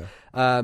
And so I think that's probably where people would be disappointed, but I don't think people would be, mad about it or anything. They'd be like, oh great, it's more of the same, but it's not pushing it. There's never been a higher expectation for any indie game ever that I can think of. I don't think so, no. This is insane levels, and that's partly because of how beloved Hollow Knight is and was, like how long it's been since Hollow Knight even came out on Switch, let alone PC, and like it's the hype that's built for this game is unlike anything we've seen, and it's exciting, and to meet that expectation I think is an incredibly difficult goal, and I think if it even comes close, it's doing very well. Yeah, I think the only other contender for that right now is Hades 2, right? Like, how do you follow up, like, literally a perfect video game, right? Right, yeah, that's a good comparison. And I think that was the interesting thing about reading what Supergiant said on their website about, like, look, we always try and challenge ourselves, and the most challenging thing we could do right now is make a sequel that has the same level of magic and intrigue and surprise as the original did. And I think that's the challenge for Silksong, is like, can it do that? Can Tears of the Kingdom do that, right? Like, we have a few of these floating around right now of like sequels to games that are frankly some of the best ever made, and it's a huge amount of pressure. I can only imagine Team Cherry sitting there, as they sell millions and millions of copies of this game that they kickstarted, a few years ago, and they're like this small thing from two people, and now it is like the most wishlisted game on Steam, right? It's like so huge in so many communities, and people are just clamoring for any bits of information about it. And for a small team like that, that's enormous pressure. Like, absolutely. Like, for Nintendo, it's fine. Like, Nintendo have that pressure constantly because they're used to it. They're always under those expectations. But I think also the idea that this just grew in scope, right? It started as a DLC, and then they were like, oh, we're going to make a full game, right? I think that also changes things of like, what, how did they have to go and redo a bunch of stuff, right? Are they rebuilding a bunch of things? Because I think the DLC was supposed to like have a world that was attached to the current space, and so is it like a totally different thing? Have they kind of reworked everything? I don't know. It's interesting. From what we saw the most recent thing we saw was last year's Xbox summer conference, where they showed off another trailer, and it seemed pretty in line with what we would expect from it. But maybe it's just scope. The original Hollow Knight is a huge game, massive, like far bigger than most Metroidvanias are from a 2D perspective, and I wonder if they're just going large. Maybe that's the thing, because they the weird thing about Hollow Knight is Team Cherry initially seemed like a studio who could turn things around pretty quickly, right? They put out a bunch of DLC for Hollow Knight very soon after it came out, and then they announced Silksong as a DLC pretty soon after, and they had it playable and at E3 in Nintendo's booth like very, very soon after that. Like, we've seen Hollow Knight Silksong be played live a bunch already, and so, like, what is the thing that's taking the time, right? That's the thing I'm really curious about, is, like, if they're taking this long on it, and they generally are pretty quick with development, they must be doing something big and different with it, right? Like, there has to be some kind of twist here, some kind of unique change that is going to really blow things out the water. So, in all honesty, the longer that it goes, the more faith I have in Silksong, especially when you see, like, Sports Story came out after a while and still had a bunch of problems, and you're like, well, they probably should have kept it going in development for longer just to iron that out. Feels like they don't want to release something with Silksong that is going to be any less than like perfection day one from a kind of polished standpoint. So we saw a lot of pressure. And I think this time round it seems like Xbox and Nintendo, particularly Xbox, are a lot more invested in Team Cherry with like their promotion and these kinds of things. So like, I think if I was Team Cherry, I'd be feeling the pressure. Like, I think we're going to get like, it's probably going to appear in Nintendo Direct as well as like some sort of Xbox showcase as totally, well. Like they might have done a double deal or something. Like, there's a lot going on with the promotion and platforms that this game's coming to. I can't think of the same happening with a ton of indies, honestly. Like, there's just so much hype. So. And maybe Nintendo was slowing them down. Yeah, it's not out of the question. Yeah, I mean, it's one of those games where, is it gonna come out? I mean, probably on Switch still, right? Hopefully this year at some point. But I wouldn't be surprised if it's a launch title for Nintendo's next system at this point. Like, they've taken their time. I think it'll launch on Switch. Yeah, I think it will. Even if there is a new system, they're not going to ignore the install base of hundreds of million, almost. Yeah, there's like 100. Are you confident they'll make it this year? No, I'm not. Even though that Xbox thing was like, it's all in the next 12 months. I'm like, well, what about that Hollow Knight though? How about that one? I don't know if that's gonna work out or not. I think it'll come this year. It'll come this year. Yeah, I don't know. Stuff with Silksong and stuff with Tears of the Kingdom. And then you juxtapose that to what just happened recently with Hi-Fi Rush, and I'm like, fuck, man, why do we have these massive marketing like lead-up cycles? Because all it does is create this anticipation and these expectations that can ultimately not be met because of the hype cycle behind things, right? And the expectations that people, for so long, all they can do is imagine what this thing can be. And so inevitably, when it gets in their hands, it's never gonna live up to what because their imagination has had so long to kind of extrapolate as to the possibilities, versus a game that's just like, anyway, here's this thing, you can play it today, here you go, and you're like, wow, okay, that's cool, right? Like, I think it's really interesting what Xbox have just done, and I wonder how that impacts the rest of the industry, honestly. How much of an impact does Hi-Fi Rush make in a world without Game Pass, though? Because I don't think it creates much. Like, I think that's true. Absolutely. It's a big deal that game was able to come out and just be available to everyone with Game Pass. And I don't think Sony or Nintendo can do the equivalent with the marketing beat. I guess they can roll it into their equivalent of Switch Online or PS Plus, whatever. But like, they're very different services to Game Pass, and for Xbox to be able to release something so big and that's getting such great reviews to be there available day one is, I want to see more of that. That's the kind of thing.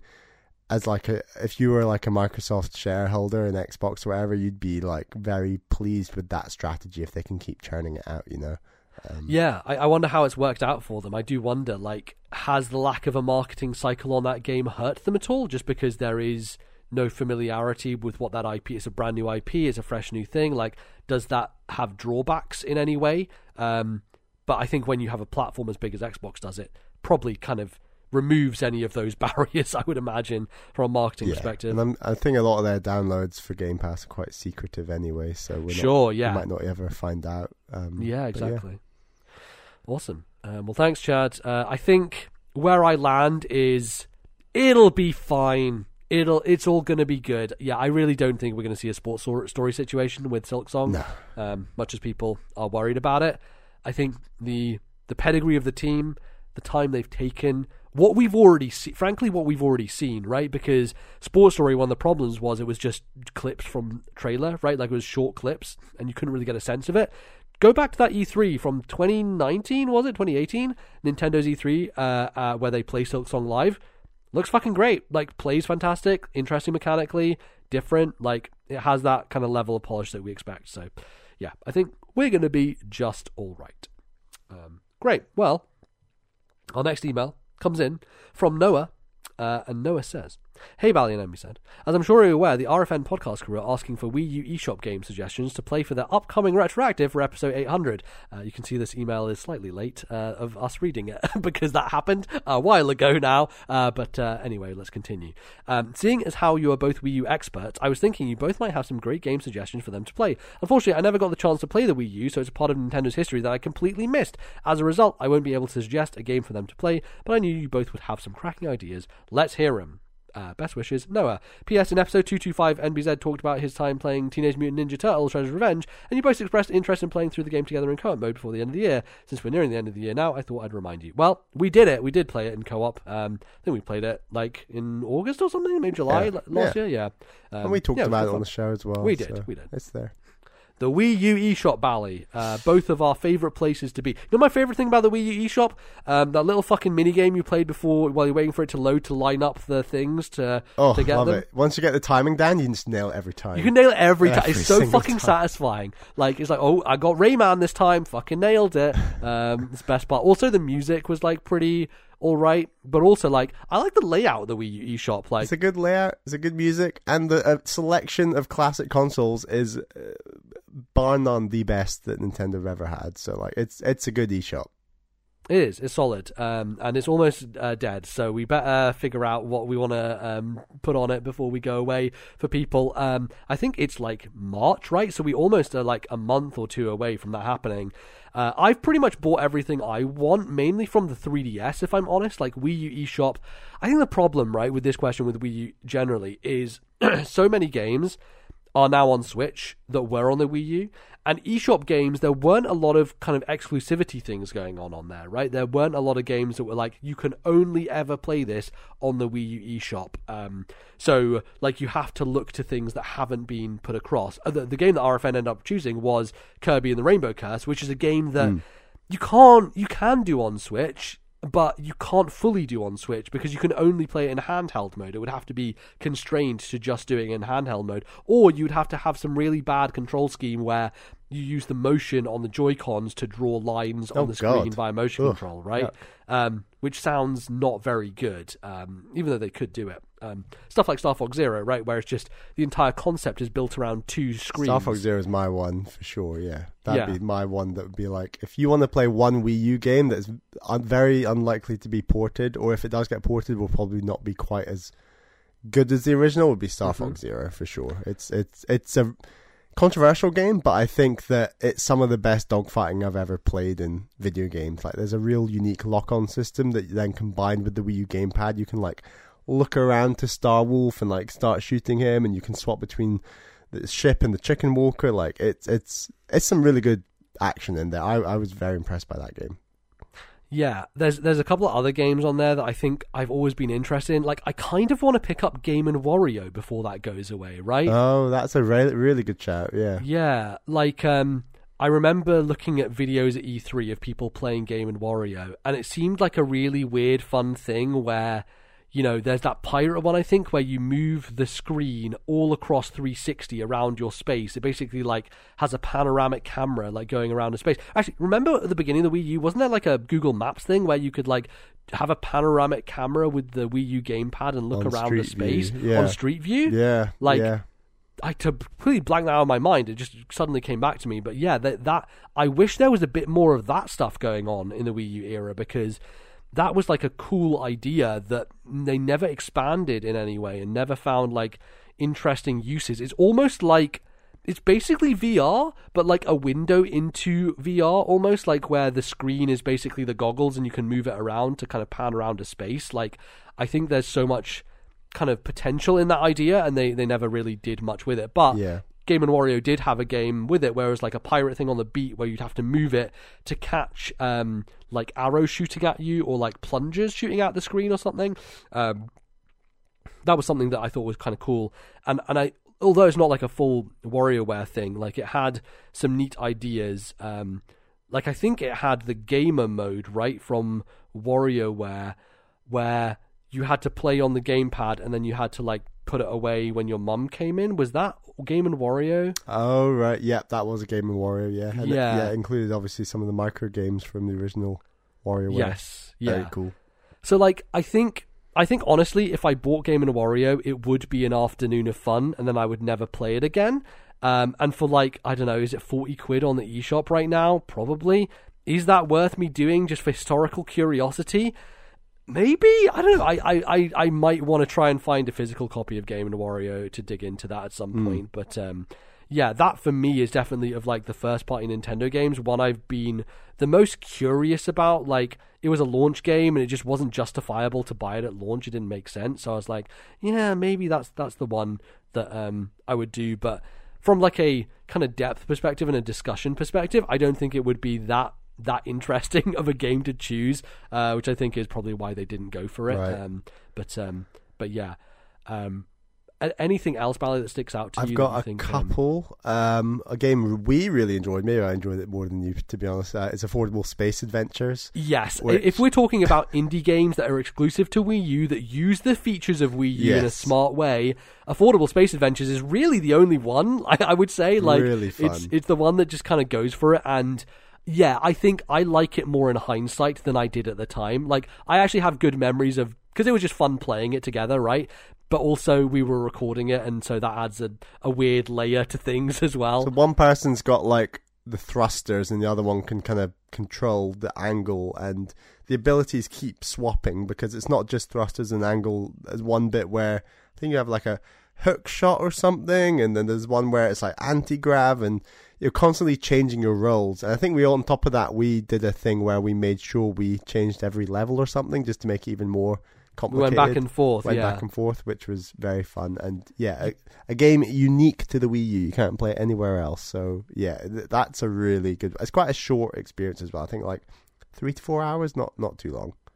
I think it took us like 7 hours. Was it actually? It was. I remember it was 2 sessions. You came round to my house one day and we played like 3 something hours, and you came back again and we did another. We do have a Let's Play on our YouTube channel of that entire game if you would like to watch it. Exactly, so, including like off-cam footage at the end of the game where I get my phone out and record the Wii U gamepad and then put it in a little window to show the end of that game is really fun because you basically send a distress signal and you get to draw on the screen, and then you send it, and then it shows you at the end using Miiverse to fulfill this. It shows this fax machine with nobody there as like these endless pieces of paper fall from on top of it with everyone else's like distress signals. So you see a bunch of other people who had finished the game, their drawings and the things they had said at the end of the game. I think we did a thing where we were like, listen to TNL podcast or something dumb. We like did it like as a promotional thing, which was very, very funny. Like anybody would care.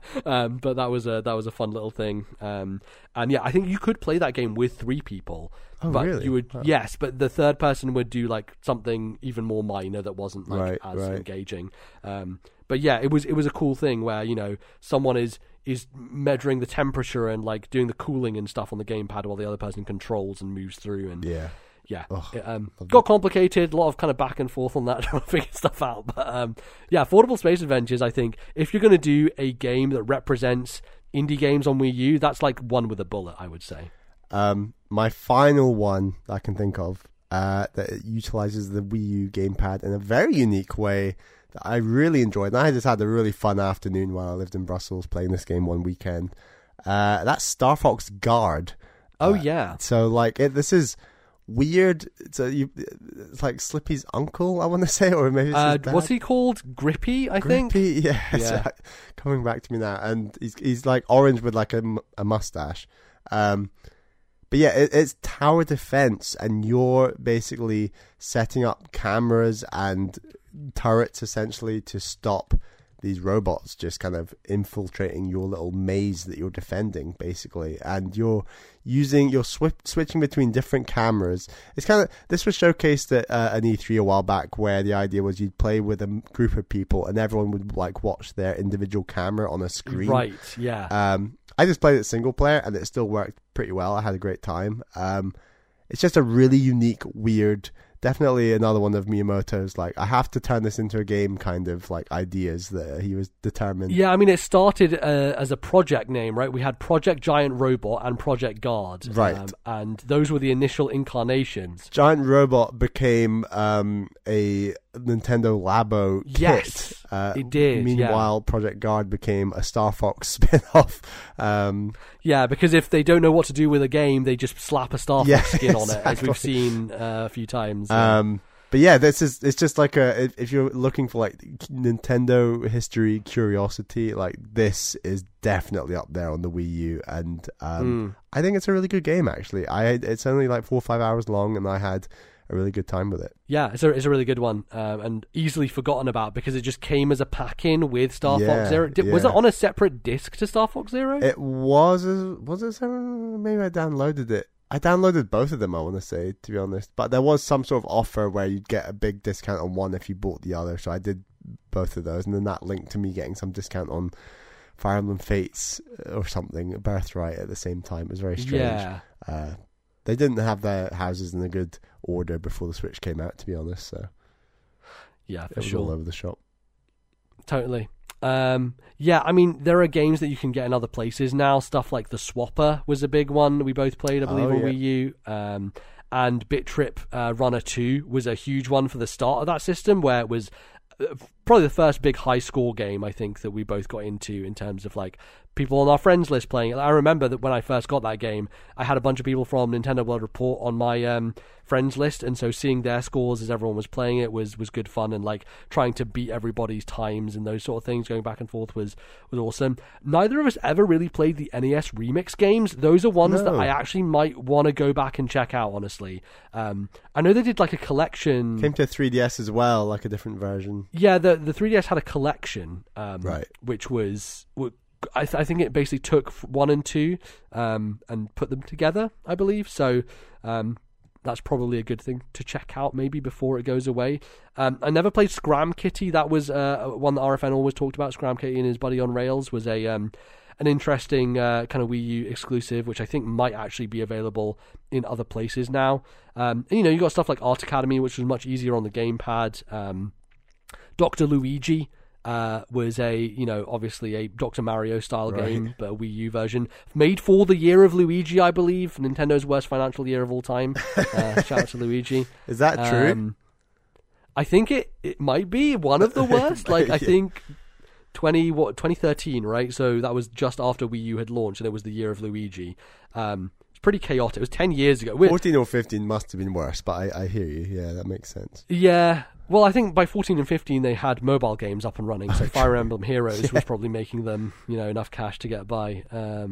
Yeah, I don't know. And then they did do a Pushmo game on Wii U, Pushmo World. So like, there's a lot of little things on there that were like iterations of stuff that were also on 3DS, but harder to get now. And I kind of got my fill with the first Pushmo, but they made a lot of those games and different spin-offs of those games. So if you wanted more, there was certainly more to go out and get. Yeah, I think overall it was, there were certain games like Teslagrad I remember being big on Wii U, right? Like certain indie games that kind of were the ones... Teslagrad 2 coming out soon. Yeah, but there were certain ones that, were a little bit more associated with the system because Nintendo did a bit of co-marketing with them, and they had that whole Humble Bundle with stuff like Sword and Soldiers and all these other things that were on there. So I do think that there's a decent amount of small things that you can still check out from the Wii U eShop, but in terms of stuff that is worth going back to, it's vanishingly small now, I think, just because everything's been moved over to either Switch or has been taken to other platforms at this point. So I think we kind of talked through all the main ones that are worth talking about, and obviously Xenoblade Chronicles X is like the biggest one, but that's one for only certain people who want to put 100 hours of their life into a game and drive a Big Mac around. So that and Star Fox Zero really are the only two left, aren't they? If we're talking major ones, like Kirby, obviously the Rainbow Paintbrush, okay, but yeah, also right, yeah. Game & Wario, stuff like that. Like as we kind of mentioned, and obviously Nintendo Land, like the game of the Wii U. Yeah, I would say like a top 3 Wii U game. Nintendo 100%. Land, still to this day. Like, do you remember playing that in Aberdeen with everyone? Yeah, like that entire weekend. 5-player, like asymmetrical multiplayer. That stuff was so good, especially like the Mario Chase and the Luigi's Mansion stuff like that. Those are some really, really cool games. Like, I would love to see more quirky stuff like that appear from Nintendo. Absolutely. And hopefully they will do something. Yeah, I mean, again, that sequel to 1-2 Switch hanging about somewhere, so probably more likely that than Nintendo Land in the future. I think Nintendo Land scarred Nintendo in a lot of ways, like the whole fireworks thing at E3, that I think Kit and Chris have talked about that recently as well, and boy, it was not great. Didn't put things on the best foot starting forward for the Wii U. I mean, it was a local multiplayer game in an era where everyone had still moved to online, right? Like, yeah. It was local only, I want to say. Like, I don't think there was any online functionality. Yeah. But I mean, speaking of that, like, if you want a classic Wii Sports experience, Wii Sports Club was on Wii U as an exclusive, which is online play for Wii Sports games. Now Switch Sports exists and kind of is the same thing, but I don't know, Switch Sports is better than Club Sports, to be honest, in the sense that like, there's more games and things, but... That's true. We had our fun out of Wii Sports Club for the free weekends and never buying it, and I think that was the right move, honestly. So yes, we had our fill. Exactly. All right. Well, thank you, Noah, for that question, and thank you everybody else for writing in. We'll get to more of your questions in the future, but if you do want to send some in, and we do always need more, Bally, where can they send those emails? Please email thisnintendolife@gmail.com. That is thisnintendolife@gmail.com. We always need more. Wonderful stuff. I think we're going to get on out of here, so let's wrap things around. First things first, I'm going to remind you that we have the survey ongoing, so if you would like to participate and give us some feedback, some thoughts on the show, then please do so, and go ahead and fill that in, and you can help formulate what we're going to be doing going forward. Link in the description, on Twitter, all those different places. We would like to thank some folks for supporting us on Patreon, a place where you can go and get extra episodes, bonus stuff, thoughts on various topics. Bally, who are we thanking today? We're thanking a couple of new patrons. They are Mason M and Ace. Thank you both for your brand new patronage. That's hugely appreciated. But we also like to thank our $10 tier patrons. They are Zach S, Thomas, Matthew, Albert, and Wicked Gamer UK Alan. But thank you to all of our patrons. We passed 50 patrons. We're up to 51 patrons, which is an awesome thing to shout about. And we'd like to thank everyone who's supported us. And thank you to everyone who has supported us in the past but doesn't support us any longer. Like, we still really appreciate all the support you've given us since we started our Patreon back in, I don't know, when was it? It's a while ago. Who knows? 2020. So it's so many years. We've been going a while, so it's nice that, you know, the whole little Patreon community is growing, and you're getting access to those shows. So thank you. Absolutely. So head on over to patreon.com/thisnintendolife, and you can find a tier that is right for you. That's what they say, don't they? That's, yes, there's so many tiers. That's the verbiage. That's definitely the verbiage. One tier will fit everyone. Absolutely. You can obviously follow us in various places across the land, the magical world of the internet. I'm on Twitter at LordNBZ. You can find me over there. Bally, where can they find you? I'm on Twitter at Ballyman91. That's BALLYMAN91. Awesome. And you can follow the podcast Twitter at TNL Podcast. That is a place you can go for updates about the show, surveys, links, things like that, as well as links to our YouTube channel and our Discord. Both places you should check out if you want to have us up in a tab. There are some podcasts for me that are YouTube podcasts where I have them on my second monitor and I don't actually listen to them on my podcast feed. So we could be that for you if you want, as well as our Discord community, which is popping off right now in the Fire Emblem chat, let me tell you. A lot of activity going on. Obviously, lots of our community are into Fire Emblem, and it's been a lot of fun going back and forth with people, trying to, figure out what the best builds are for characters, that sort of thing. Seen some good use of spoiler tags. Very impressive use of those. Loads of spoiler tags. Even though the story is not worth caring about spoiling, people are being good about it. So, if you do want to chat with people in there and, figure out, what are the best things to give, what skills to pass down, those sort of things. Lots of nerds in there who will be able to help you out and, tell you some stuff about what's going on in Fire Emblem. So check it out. I'm enjoying the drama over in the Fantasy Critic channel. Oh my God, don't tell me about it, Bally. Fucking hell. These motherfuckers, I thought I had Resident Evil 4 dead to rights, I tell you. I thought I had it. $66 I put in a massive bid. Only to be outbid by $70 from a service. I'm gutted. Frankly, blind bidding is very fun.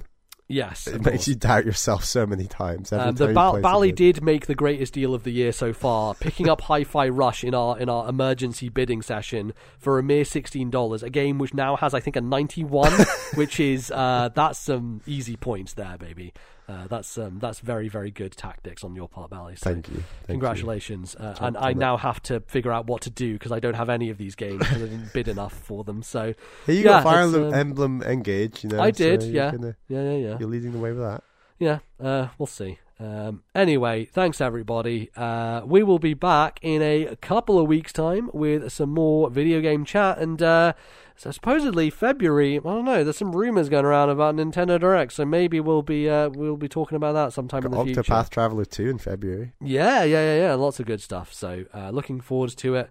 And until then, thank you everybody for listening, and we'll see you next time. Bye-bye, folks.